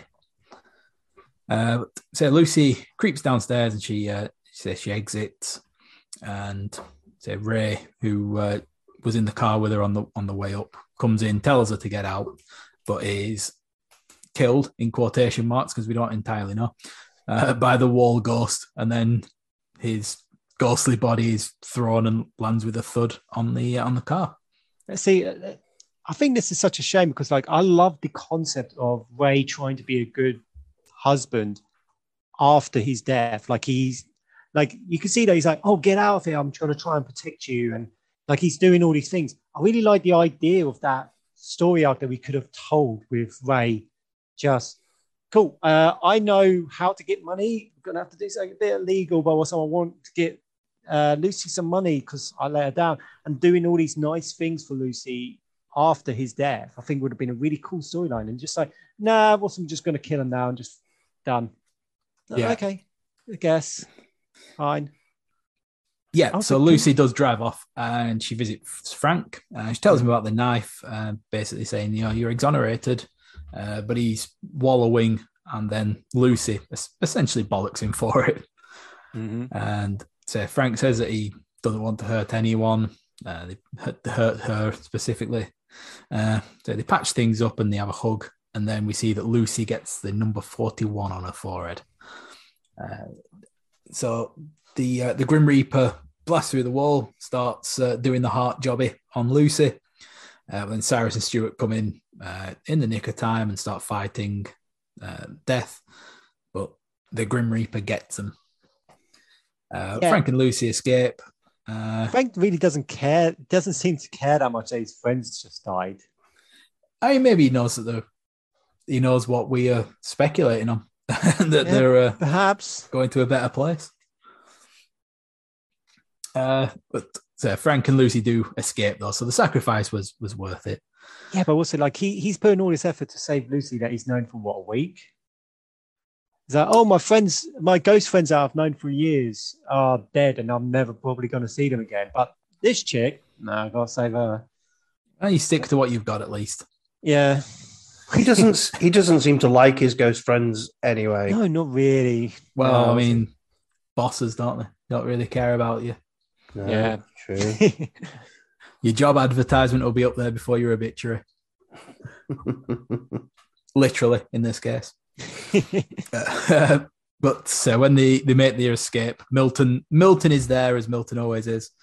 But Lucy blasts him with a fire extinguisher and then they bolt. Oh, you don't know. You forgot the bit where he kicks him in the stomach so hard that his gun flies up in the air and catches it. Oh, yes, sorry, I did. It becomes very important for the next bit. Mm-hmm. It certainly does. So, Frank has the gun and he says he can't fight the spirit in question, so he needs to have an out-of-body experience and basically threatens to shoot himself in order to do so. He was so quick to that, wasn't he? If you're that desperate, I genuinely couldn't think of a quicker way to it. No, yeah, I know, but it was like he must have been sitting there thinking about it for a while, because otherwise it's just like, well, what do I need to do to save Lucy? Only just finding out that Lucy's got this number. It's like, well, what do I need to do? Well, I need to kill myself. Lucky I got this gun. Wow. Do you think he was trying to Fight Club it? Sort of shoot himself in the head, but not quite badly enough. I'm hoping so, because that was like, and again, like we find out in this scene, because when we get to it, what's in that? He doesn't kill himself. Oh yeah, I suppose. I'm talking myself out of this. Carry on. But in the end, they decide to settle against it, and they decide to have an out of body experience. So Lucy freezes Frank in the cryogenic area of the hospital, and he becomes a ghost. But this is the scene where I was about to mention. It's that huge light in the sky. He gets to go to heaven. He gets to see his wife, and he's like, "Nah, Lucy." Again, she's known her for like a week. He's like, "You could go to heaven right now and see your wife. Something that you want to do." And I suppose it's the saving the cat moment, but he doesn't give it a second thought. He sees it and he just moves off. It's like, I wanted to see a little bit more, like maybe even hear his wife's voice and him being like, "I really want to go, but I've got to do the right thing." He's just like, "Nah, fuck heaven. Got to save this, this chick I just met." Isn't under the assumption, though, that he wants to save more than just her? He's trying to stop this thing from killing everybody. Yeah. And we'll say, obviously, this, from what we know, is that this ghost is doing the number thing that he saw on his wife's head. So, he wants to get revenge first, I suppose. Yeah, you're right. But also just, man, we'll say, it just seems like such weird decisions, one after another, so quickly. And it gave me a bit of a head spin. I was like, okay, cool. He's a ghost now. Whatever. Let's carry on. But, yeah, I'll be a ghost for a while longer because Milton arrives. He pulls an Uzi, which I thought that was funny. Pulls an Uzi on Lucy, locks her up in a car, drives off to the cemetery, and basically says that we'll leave in 11 hours when we know he's dead. Meanwhile, Frank finds the Grim Reaper as a ghost, and they have a bit of a scuffle. But yeah, Milton takes Lucy to the cemetery, which we just said, and it's at this point that sort of we glimpse a swastika on his hand, and he tells her that he was knew the Manson family and was a sex slave for them, and also suffered a lot at the hands of various cults with his work. And then he goes a bit insane and starts saying that the power of the mind's absolute, and the car starts moving, but it turns out it's just the ghost Frank. There's a weird little mutter that he does just before the car moves that always makes me laugh. And I swear to God, we're saying he's really putting everything into this. You can't argue that he's not giving everything into this. I think you are actually winning me around. You're making me like a lot of stuff less, and then turning me around on this one. And like the thing is that I'm not saying that it's a good justification, but everything that he's been through for the police has driven him to this point of absolute craziness. Yeah, it's just a really fun role for him. Just a lot of bad taste stuff. Like, I don't need to know that he's a sex slave. That could have been cut. That's not a fun bit for me. Yeah. But the scars do make for a pretty cool look. Yeah. But yeah, so while this is going on, so they crash the car into it, and Milton gets knocked out a little bit, and Michael J. Fox goes a bit Looney Tunes himself. Yeah. And he starts going the full Rambo 2 enormous guns, and he just blows death to pieces. And so it's got a little face on it, which turns out to be Johnny Bartlett. Beautiful Jake Busey. With his massive teeth. Huge teeth. It's the most iconic mouth in Hollywood. It's genetic. Gary Busey, Jake Busey, they both have some of the most insane faces and teeth. And God bless him for that. He knows how to look sinister. I've seen, every time I see him and stuff, I'm like, I love him in this. I think he's barely in anything else. Like Starship Troopers, I think Jake Busey is great in. I'm a big fan of the movie Identity. Yeah, they're like the only two I think I'm aware of him in. And I'm like, why wasn't he? Was also recently in Stranger Things season 3. Really chewed the scenery on that. So, what happened with Jake Busey? Why wasn't he in things? I don't know. I will happily sign any petition to get him more work.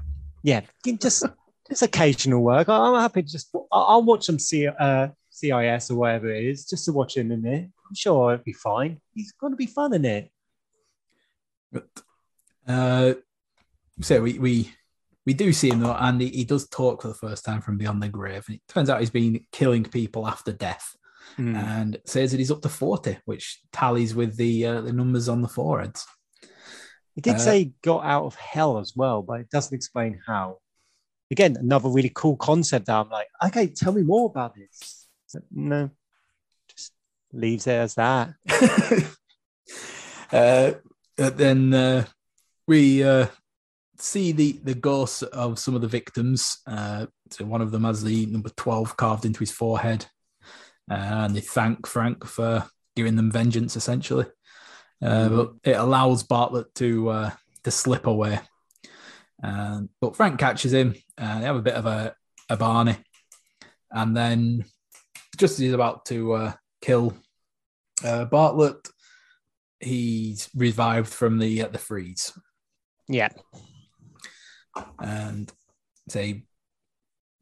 when he's revived, he tells Lucy that Bartlett's back, and say that they need to go and save Patricia. For some reason.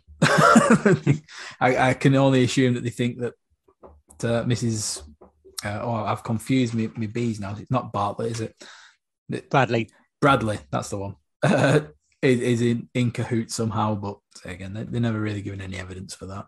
No, yeah, it's just there's no evidence and no realistic thought process. It was just like, well, we need to go to this part of the movie now. She does go to that part of the movie. Yeah, she does. She says that they need to get out, and Mrs. Bradley objects, and basically Patricia takes her upstairs, comes down almost immediately and says, "Oh, good news! She's going to go to the police." And sort of Lucy's basically says, "Yeah, good. Let's go. Let's get on the way." But Patricia stalls and tells her that Bartlett visits her sometimes, and she's scared of it. But then we see Bartlett actually show up, and he says he wants to kill Lucy right there and then because they're getting close to John Wayne Gacy's record. Now, Dee Wallace-Stone in this movie, did you recognize her before you see her in this? Because I didn't know. So she's like E.T. She's like the mum in E.T., but she's also in so many amazing horror movies like The Howling. I believe she's in Critters. Like she's got like a really great horror. She's in Cujo. Yeah, she's like got a really great background in horror, and they wanted to have her in this movie because they wanted her to be really. Oh no, she can't be the bad guy. I don't remember a time watching this and not thinking, oh no, yeah, she's a good guy. I honestly was like, yeah, she's not the good guy in this. Like we've met all the good guys. She's gonna be in on this. Yeah, I mean the whole thing's set up the whole time saying that she was already in cahoots. The mum says right at the beginning, she's a murderer, and we're like, okay. Again, because you don't make the mum that much of a bad guy. It's like, okay, so why would she lie about this? And yeah, I just think it was an interesting idea, but also I think it was badly executed in the actual in the movie. But yeah, well, speaking of bad executions, they grab a knife and they come out to try to kill Patricia, which she does wander off, and she goes upstairs and finds that Mrs. Bradley's been murdered. Patricia, wouldn't she be number 41? She would be, wouldn't she? But yeah, like Patricia kills as well. Like I suppose the numbering sequence doesn't really come up from now though, so I guess that kind of yeah, that's fine. Yeah, we kind of I can assume that they got that right at least. He has a great line around this time: is that you need the record needs to be held by an American. Yeah, there's a Russian cannibal saying that he's in the 50s. Yeah, it's like it needs to be held by an American. It's like it's obviously around this time we also had movies like Natural Born Killers, Serial Mom. This whole weird the country's obsessed with serial killers. And, this is off the back of the likes of Ted Bundy and all the rest of these people. I think it's badly placed because obviously we only have like a few years later the Columbine murders. It's like, yeah, we don't want to talk about a mass shooting anymore. This is an example of a movie where it's like, oh, we can't make that anymore because we shouldn't make this anymore. Yeah, but I do think though that as motivation for serial killers goes, I think it is actually a very good one because it's pure evil, isn't it? There's nothing. It plays into this idea of the American love of serial killers being like, oh yeah, well, I want to be the best because you see all these people being lauded and what's loved. Like America's fucking weird. But again, the exceptionalism as well. That they've got to be number one, even if it's that. Yeah, and it's got to be American. We've got to do this. And I also want to shout out the idea is that Jake Busey's like, oh yeah, I've corrupted this 15-year-old girl. He's like, he's still going to visit her when she's like in her 40s. It's like, yeah, he's still like, whether it's love, like a proper love, good for you, Wilson. Sticking with your girl. We'll say after all these years, you're not that much of a piece of shit, I guess. And when we know ghosts can get about, because we saw the judge earlier. Yeah, so we'll say he could be banging any kind of mummy, but he's picking this yummy mummy. Cut that. So while they're having the rumble, the ghost carpet tries to make the kill, but Frank comes and gets to the rescue, and the soul of Bartlett goes into the urn that we saw earlier, and they decide that they need to get it into the church. So they get together, try to leg it to the hospital where the killings took place, and Patricia, and we also see Milton has followed them. Mm-hmm. And while they're in the hospital trying to get to the chapel, Frank starts having visions of the original killing spree, which again I thought was a little bit pointless. Yeah, and also we don't need to see that. But they are chased around through the chapel, and eventually through a bit of scrapping between Patricia, Frank, Lucy, and Milton. Milton gets the urn, and he basically spills out the ashes because he still thinks that Frank's the killer and that they have no material impact. Mm-hmm. And he shoots him with the Uzi as well, just for emphasis. Again, really great moment. It's like, I've got an Uzi. But so that does put Frank between Milton and Patricia, who comes up behind him. Mm-hmm. And Frank stumbles and falls through a few floors, and Patricia shooting what we assume is to be Frank, but because he's dropped through, she just ends up getting Milton in the face, and we just see sort of the head explode, and all that's left is a confused look of a ghost face there. Well, originally he was supposed to be shot in the chest and blown through a wall, but when they got told, "Oh, this is going to be an R movie regardless," he was like, "Screw it, I'm going to change the scene," and it's like, "Cool, we're going to reshoot this," and his head's going to explode. I think it's a good choice because it shows the look on his face, which is great. But so when they get down to where Frank has fallen to, Patricia goes down and goes to shoot him, but fortunately, she's out of ammo. So instead, she just chokes him out. Yeah, resourceful and effective. Absolutely. But it does mean that Frank has become a ghost yet again, though, and apparently ghosts have this power now. Yeah, so he just drags Patricia's ghost out of the body, which we've never seen before, but is somehow drags her to heaven as well. Yep.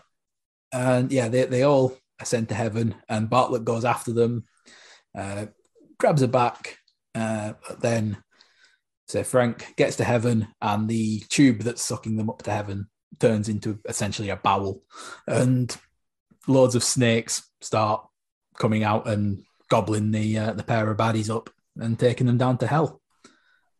And it's an interesting effect. Yeah, I thought it looked pretty cool as well. And sort of a nice, sort of nice karma for them. Oh no, yeah, and this is the same. This is the same graphic design company that would, in a few years, go and do Lord of the Rings. So you can see the building blocks of where they started. Yeah, and the other thing is that while they're in heaven, we see that Cyrus and Stuart are there, and they're all happy. And then we also see that Frank's wife is there. And then for reasons, they basically say, your time's not up, so we're going to send you back to Earth, which, again, just another... I don't know why, but they just decided to do that just so that they can have the happy ending with Lucy. Yeah, his wife didn't even say, "Oh, and I want you to move on and find new love after me." She didn't say any of that. No, Cyrus just tells him to get busy living. So it's like, "Oh, so you mean get busy?" It's like, no, I didn't say that. No, I know what you mean. I'm going to go bang that Lucy. But he does go down, and he is happy with Lucy, who we discover can now also see ghosts. And then that leaves the credits rolling with Don't Fear the Reaper playing. Yes. And that's it. Yes, it is. It's got... I remember it being better. So I think we'll dive straight into the reviews. The try review effect. I don't know. But, so we've got the 3 review classes. So we've got, it's either that it's shit, we've got an ooh, that was scary, or a creative psychopath, which is the best of the bunch. So, I mean, I'll go first because I did the rundown. I think I am going to stick with my original thought, which was an ooh, that was scary. We picked it apart quite a lot of this, and there is a lot of stuff in there that just doesn't make any sense, and bad decisions or confusing decisions have been made. But I do kind of enjoy the ride while you're in it.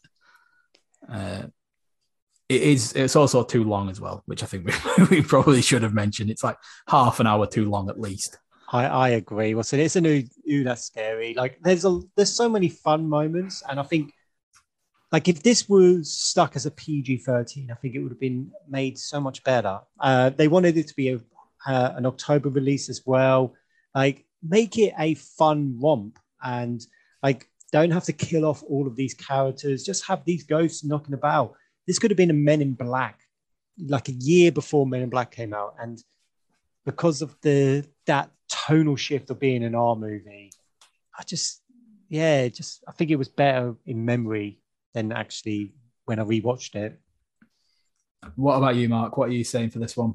I fucking hated this film. I really hated it. It's not funny. It's not scary. There wasn't a single part of it that I liked, that I enjoyed. Wow. It just I found it hard to watch. No, well, not hard to watch because I like Michael J. Fox. If I had to pick out one thing, it's Michael J. Fox. But I mean, apologies to anyone listening because I don't think I said much during the plot rundown at all, because I just didn't have anything that I wanted to say about it that I thought was, interesting, or, because I just couldn't stand it. Wow. Like, so what? So, ooh, that was scary then? Like the ghosts are not. It feels like the psychic ghosts are supposed to be funny, but they're not. And literally, I thought the only bit that stood out for me, which almost made it worse, was that the young version of the woman, I can't remember what she's called, the one who's the killer, Patricia Bradley. I thought she was really good. And that was the only bit of the film I was like, oh, this is the film I wanted to see. Because she looks really evil and really like she's sort of enjoying the massacre, as it were. But no, I really, really hated it. Wow. So I'm going to give it the shittest of shits. Well, I'm surprised. Yeah.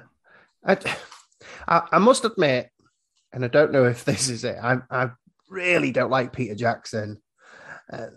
He hasn't made a film that I like. So yeah, that does include Lord of the Rings. So I don't know if I went in already hating it. But no, I don't think I did that. I don't do that.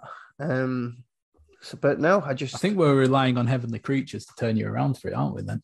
Yeah, well, so we're stuck. Like if Lord of the Rings ain't gonna sell you, I doubt Meet the Feebles are going to do it. Actually, I think I don't mind Meet the Feebles. What? Well, it is what it is. Yeah, I mean, I don't dislike it, but I wouldn't go to. So I'm like I say, I'm sorry to anyone listening, because, like I say, I really didn't say much during the plot rundown because I was just like, this movie. Well, you're not the only one. I mean, it made 16 million at the worldwide box office. It flopped hard. So you're not the only one that didn't enjoy it. No, and I mean, I did realize, I did read, I think I did read that it flopped because it wasn't marketed particularly well.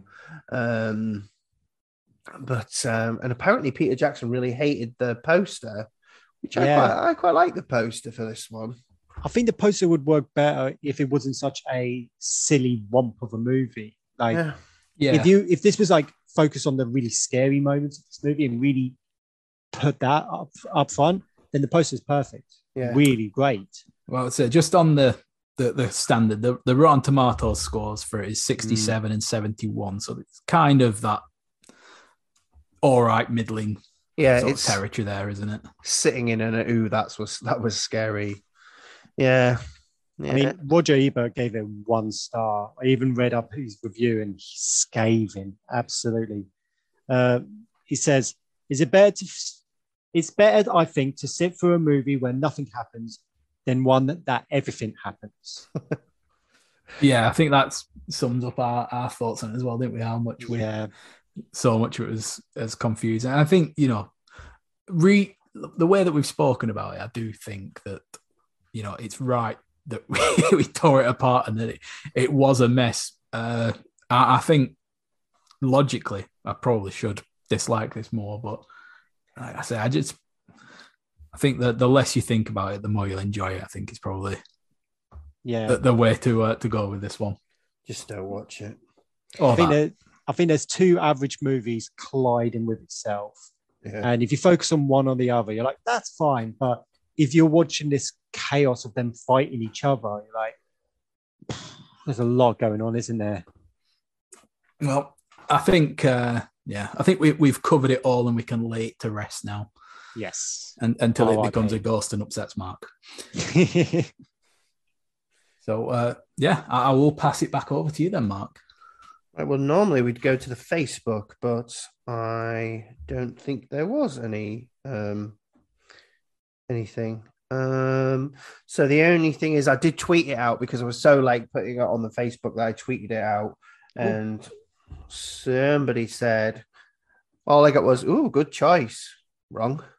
Featuring Arlie Emmy in a lesser known role, which I guess is true. Although it is the same role that he always plays, so it's not really lesser known, is it? Glowing reviews. Yeah, well, sorry, Ermi, isn't it? It's not. I'm sure he's not listening. No, I think we'll be okay. Oh yeah, he's dead. That is what I meant, but if he was alive, I'm sure he wouldn't listen either. Okay. Right. So let's just do these final 2 questions. So what's a scary moment for a non-horror movie that you remember? I don't want to linger on it, but there was this weird 90s puppet TV show for kids called Dizzy Heights. And in one episode, one of the puppets, and they were ugly spitting image puppets as well. Like not nice, fun, sooty and sweet. No, the ugly spitting image ones.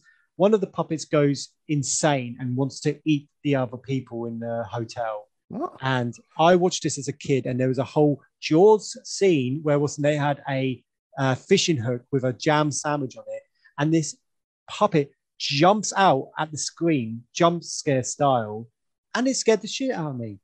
And I'm sure it would still scare the shit out of me. British TV shows in the 90s were awful. Yeah, that does look freaky. Yeah, Dizzy Heights. Just have to Google it, look at it, and then close down the window. Maybe delete your history. They will come after you. Oh, you were going to say Pob at first. Oh, no, I remember that. That's still not nice. Pob used to scare the shite out of me. Terrifying. Right, so if you could make any non-horror movie a horror movie, what would you choose? I am going to pick Dungeons and Dragons.